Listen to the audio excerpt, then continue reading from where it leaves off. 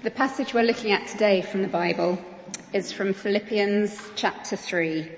So Philippians chapter 3 on page 1180, starting at verse 1. Further, my brothers and sisters, rejoice in the Lord. It is no trouble for me to write the same things to you again, and it is a safeguard to you. Watch out for those dogs, those evildoers, those mutilators of the flesh. For it is we who are the circumcision, we who serve God by his Spirit, who boast in Christ Jesus, and who put no confidence in the flesh, though I myself have reasons for such confidence. If someone else thinks they have reasons to put confidence in the flesh, I have more. Circumcised on the 8th day, of the people of Israel, of the tribe of Benjamin, a Hebrew of Hebrews. In regard to the law, a Pharisee. As for zeal, persecuting the church. As for righteousness based on the law, faultless.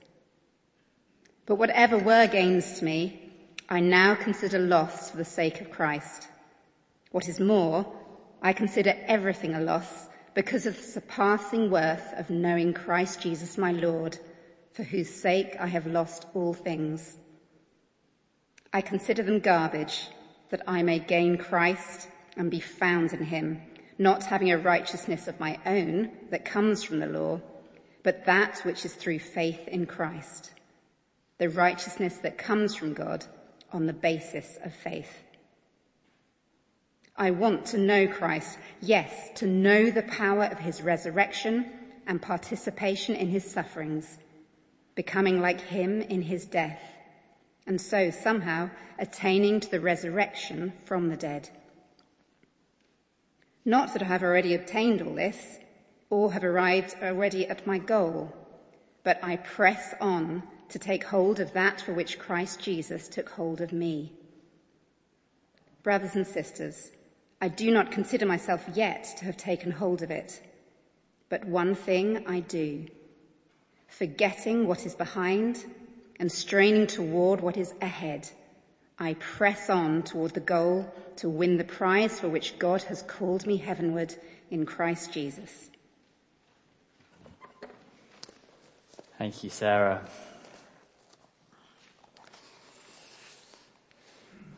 Chapter 3, verse 1. Further, my brothers and sisters, rejoice in the Lord. Rejoice in the Lord.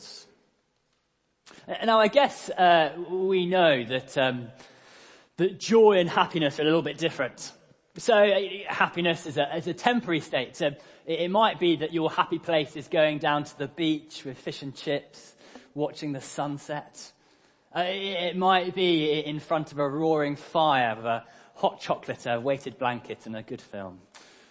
It might be recognizing that England have successfully chased down 270 plus in 3 innings. Or it might be going to the fridge, getting that bar of dairy milk, the snap that you get, because chocolate should be in the fridge, and then just taking it from there. But then, of course, we recognize, don't we, that often we go to the beach and it rains. The fire does go out. The England cricket team concede 35 in 1 over. And you go to the fridge and somebody else has beaten you to it. Happiness comes and it goes. But joy's a bit different, isn't it? Joy's a bit longer lasting. And we might think of ways that we gain joy. It might be from a spouse or children. It might be from a job. But I guess also, even with those, they sometimes let us down. If you've never had an argument with a spouse or a child, please speak at the end. I'd love to know the secret. Or you've never had that bad day at the office. No, there is only one that will never let us down. Rejoice in the Lord. He will never fail, never let us down. He is unchanging. He is always there and he is always enough. rejoice in the Lord. And that's the big idea Paul wants to impress upon us this morning and to the readers in Philippi. If there's one thing to remember, it's this: rejoice in the Lord. And then the rest of the passage, he unpacks a bit why and how, and then gives an example from his own life. So let's pray as we start this morning. Father, we thank you for your word. We thank you that it is good. And we pray today just a little bit, just get a little glimpse of who you are and why we should and can rejoice in you, that you are our basis and our reason for joy today. In Jesus' name, amen. When I was growing up, I was told all sorts of advice by my parents. Often, eat, your 5 a day, your fruit and veg.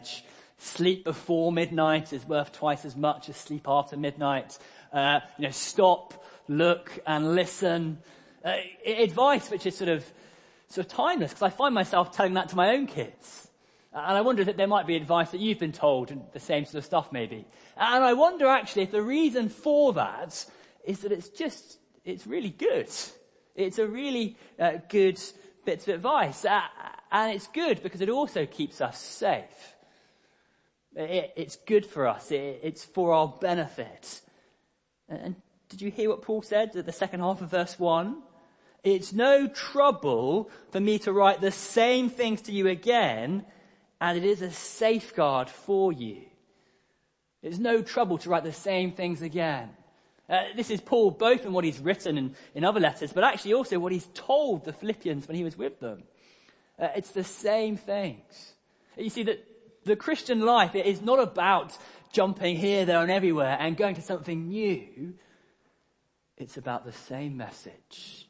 It's about drinking from the same fountain day after day after day, about going into the same mine and enriching its jewels and its treasure day after day after day.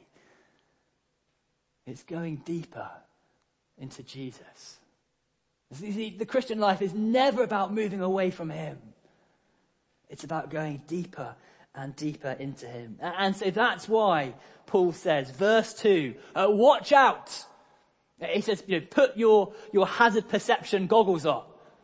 Watch out. Watch out for anybody that's going to drive you away from Jesus.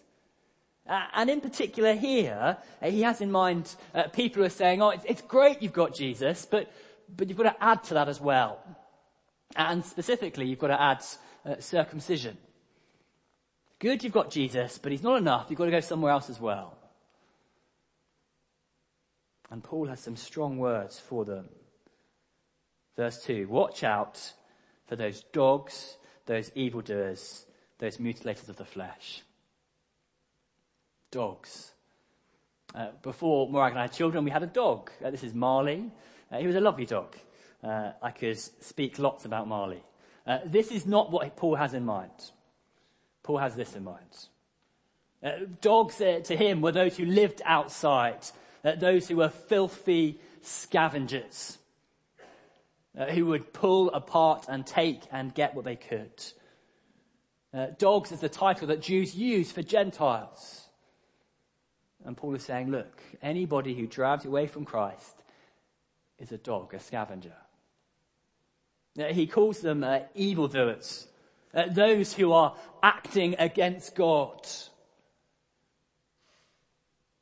He calls them mutilators of the flesh, those who think that they're signing themselves a covenant, but really all they're doing is harming people physically. He says, look, you who think you're the insiders, actually you're the outsiders. You who think you're being signed with God's special promise, actually it's the opposite of what's happening. Verse 3, he says, for it is we who are the circumcision, we who serve God by his Spirit, we who boast in Christ, we who put no confidence in the flesh. He's saying, look, actually it's the church. We're the ones who are the recipients of God's promise, God's covenant. That's what he means by circumcision. Circumcision was a sign that the God's people were part of his promise. But circumcision was always a physical sign and accompanied by faith. It was both. It was having a physical sign and it was having a circumcised heart. Deuteronomy 30 verse 6 says, "The Lord your God will circumcise your hearts and the hearts of your descendants so that you may love him with all your heart and with all your soul and live." Now, God's people were always meant to have a circumcised heart. Now actually, I spoke about this a few weeks ago in Joshua 5 in the evening sermon. So you can go and listen to that one, go onto YouTube and find it out. But briefly, what Paul means is saying actually, he's not saying that we're the ones who are going to be circumcised again. No, he's saying we're the ones who by faith are trusting God's promise. We're the ones who have circumcised hearts. Tim Keller has said this about what it means. He says, look, this is what a circumcised heart is. It's when what you ought to do and what you want to do are the same. What you ought to do and what you want to do are the same. He's saying we're the ones who want to please God. We're the ones who want to follow him, not you. The flesh can do nothing to bring you into God's family. Only faith. And it's almost as if Paul has that, he knows what they're thinking. When he's writing this letter, he can imagine the question forming in their head. And he says, look, you don't believe me? Well, let me just use my own example, my own life. And he gives his own CV, verses 4-7. Now, of course, CVs are designed to impress, aren't they? We've perhaps all written CVs, and we've probably all, big up the big things and maybe just a bit quiet about some of the smaller things. But Paul here is bigging himself up. He says, if you think what you've done and who you are matters, well let me tell you about me. He says, look, I was circumcised on the 8th day, just like any good Jew should have been. Now, I'm part of God's people. I'm from the tribe of Benjamin, one of the favored, beloved tribes. Just Judah and Benjamin, the two faithful tribes. I kept the law like a Pharisee. In fact, I was so zealous to keep the law that I persecuted the church. And if you were to look at me, I'd be faultless. I'd be blameless before the Lord. Who I am, my heritage, and what I've done is impressive. But Paul's saying, that means nothing. It means absolutely nothing. It would almost be, he's saying, look, it would be like being sort of related to Bill Gates. And Bill Gates promising you, saying, look, I will give you all of my inheritance. Saying, oh no, I don't want that. I'll use my piggy bank money that I've got, my few coins here. That'll be enough. It's ridiculous. It means nothing. And so more than that, verse 8. Verse 7, he says, but whatever gains to me, I now consider loss for the sake of Christ. Verse 8, what is more, I consider everything a loss because of the surpassing worth of knowing Christ Jesus, my Lord, for whose sake I've lost all things. I consider them garbage that I may gain Christ. Garbage. Who I am, what I've done is garbage. Everything is garbage compared to knowing Jesus. In fact, some may know that word garbage, it's quite a polite way of putting it. Really, it sort of means more sort of excrement. But it can also mean the things you'd throw outside for dogs to eat. And I think that's probably what Paul is getting at. Any effort to bring ourselves into God's family based on who we are, what we've done, is useless. It's just good to be fit to be tossed outside for the dogs to eat.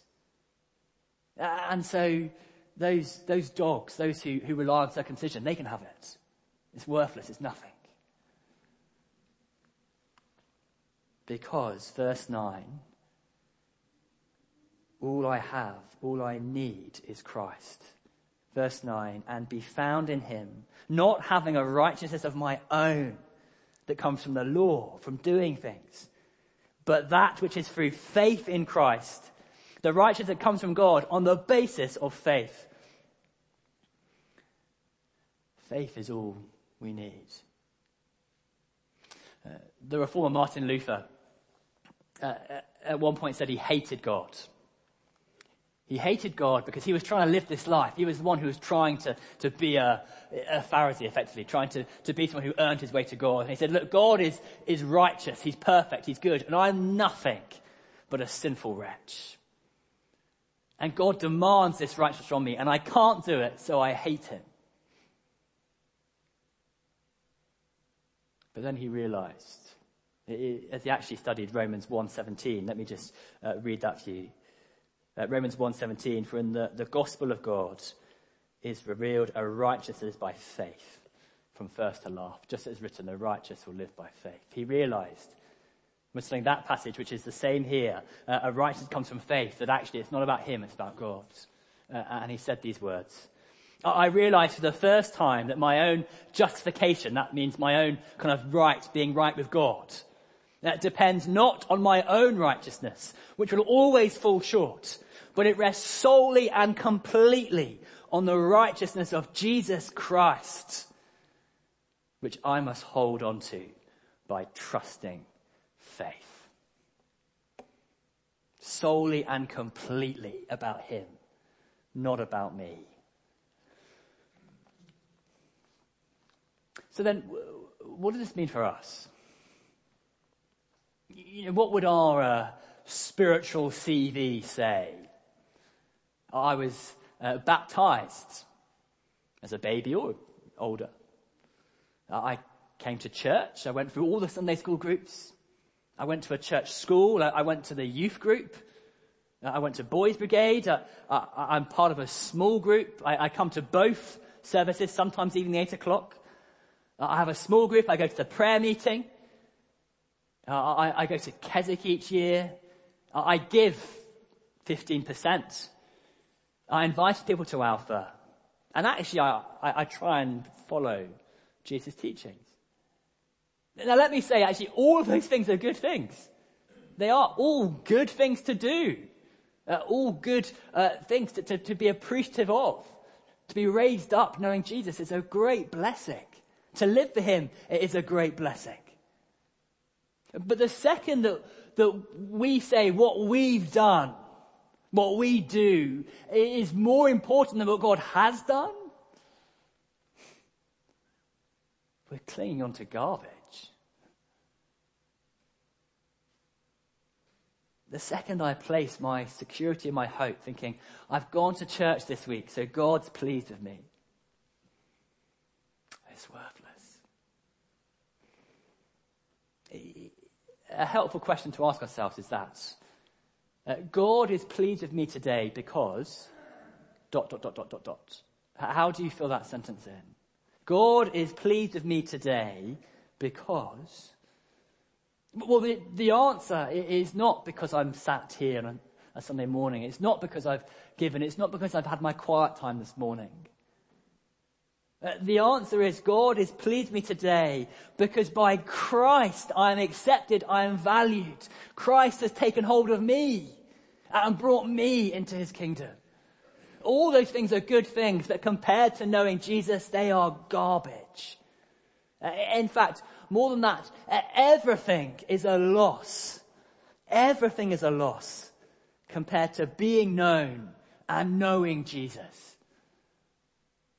Whatever job we have, wherever we go on holiday, whatever house we live in, whatever we make week by month, whatever relationships we're in, whether we're known as famous or not known, all of it is a loss compared to knowing Jesus. But also put positively, it doesn't matter what job you have. It doesn't matter where you go on holiday to Bognor or Barbados.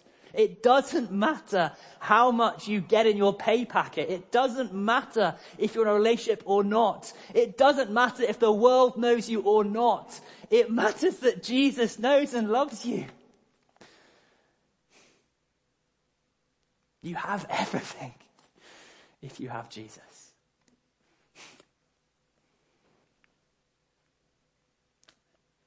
And Paul is just pouring his heart out to the people to tell them that. And he knows that actually that he's writing this church, and life is not going to be easy.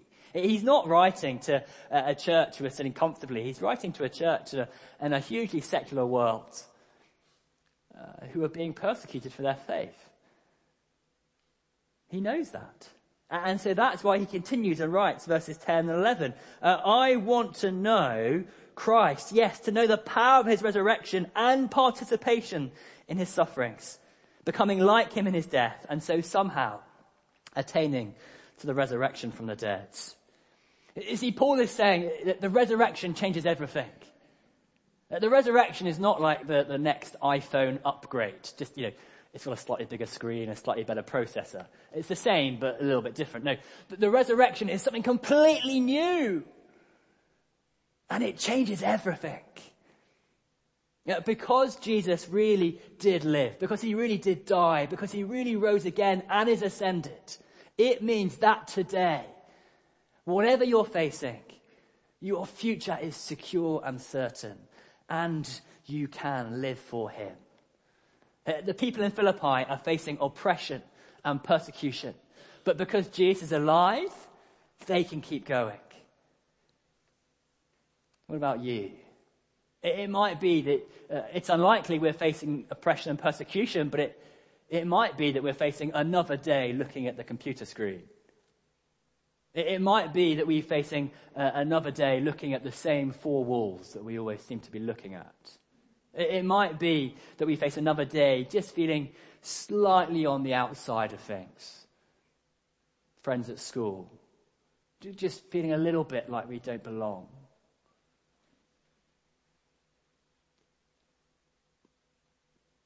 But the resurrection is true. Jesus is alive. And so however our circumstance or situation, we're enabled by the power of the resurrection to stand firm, to join with Jesus in his sufferings, to know that power and to live for him day by day. So where does that leave us? Well, it leaves us with verses 12 to 14. Verse 12, not that I've already obtained all this, or have already arrived at my goal. Paul knows that actually that he's on a journey. He's not saying I've arrived. No, the goal is ahead. And he is moving on towards it. So his goal, his job therefore, verse 12, I haven't arrived at my goal, but I press on. I press on to take hold of that which Christ Jesus took hold of me. Now, verse 13. Brothers and sisters, I do not consider myself yet to have taken hold of it, but one thing I do, forgetting what is behind and straying towards what is ahead, I press on towards the goal to win the prize for which God has called me heavenwards in Christ Jesus. Brothers and sisters, press on. Remind yourselves of these truths. That's why it's good to get stuck into the Bible each day, to remind yourselves of it. That's why it's good to sing songs on Sunday, but actually to sing in the week. Just get your phone out and play some playlists that help you to lift up your heads and your hearts. It's good to text friends and say, Jesus is alive, keep going. It's good to chat with friends over coffee, on the phone, over letters. It's good to keep going, to press on. Because anything else we cling to, it's like garbage in our hands when we've got gold. Press on.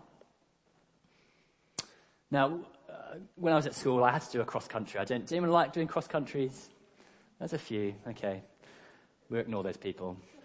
But the one thing I liked to do was to lead the cross-country. And the way I would do that is that, you'd get the whole school lined up and they'd say, on your marks, get set, go. And then it'd go, I would leg it as fast as I could. Because then I could look round and go, I'm winning! Very soon, you'd be passed. being a Christian, pressing on, is like the cross-country race. It's not about sprinting out ahead. It's day by day, step by step, pressing on. And actually, the race illustration is helpful, but it's also unhelpful because it's not about even winning. It's about finishing. Now, most people that join the London Marathon, they're not thinking, I'm going to win the London Marathon. They don't even care where they come. They care about finishing. And that's what Paul is saying here. It's about finishing. It's about pressing on day by day, going the race, step after step. And I guess for most of us, it's not going to be challenging because we're going to be facing persecution. It's going to be challenging because life can be easy and comfortable. And the idea of sort of stepping on, actually, it's much easier to sit on the sofa. Paul's saying, no, press on. Christ has taken hold of you. And now press on to take hold of the goal to which we've been called. In other words, rejoice in the Lord. It's not temporary. It's the thing that will hold you and keep you day by day by day. Rejoice in the Lord day by day by day. Even when life is tough or when life is easy, rejoice in the Lord.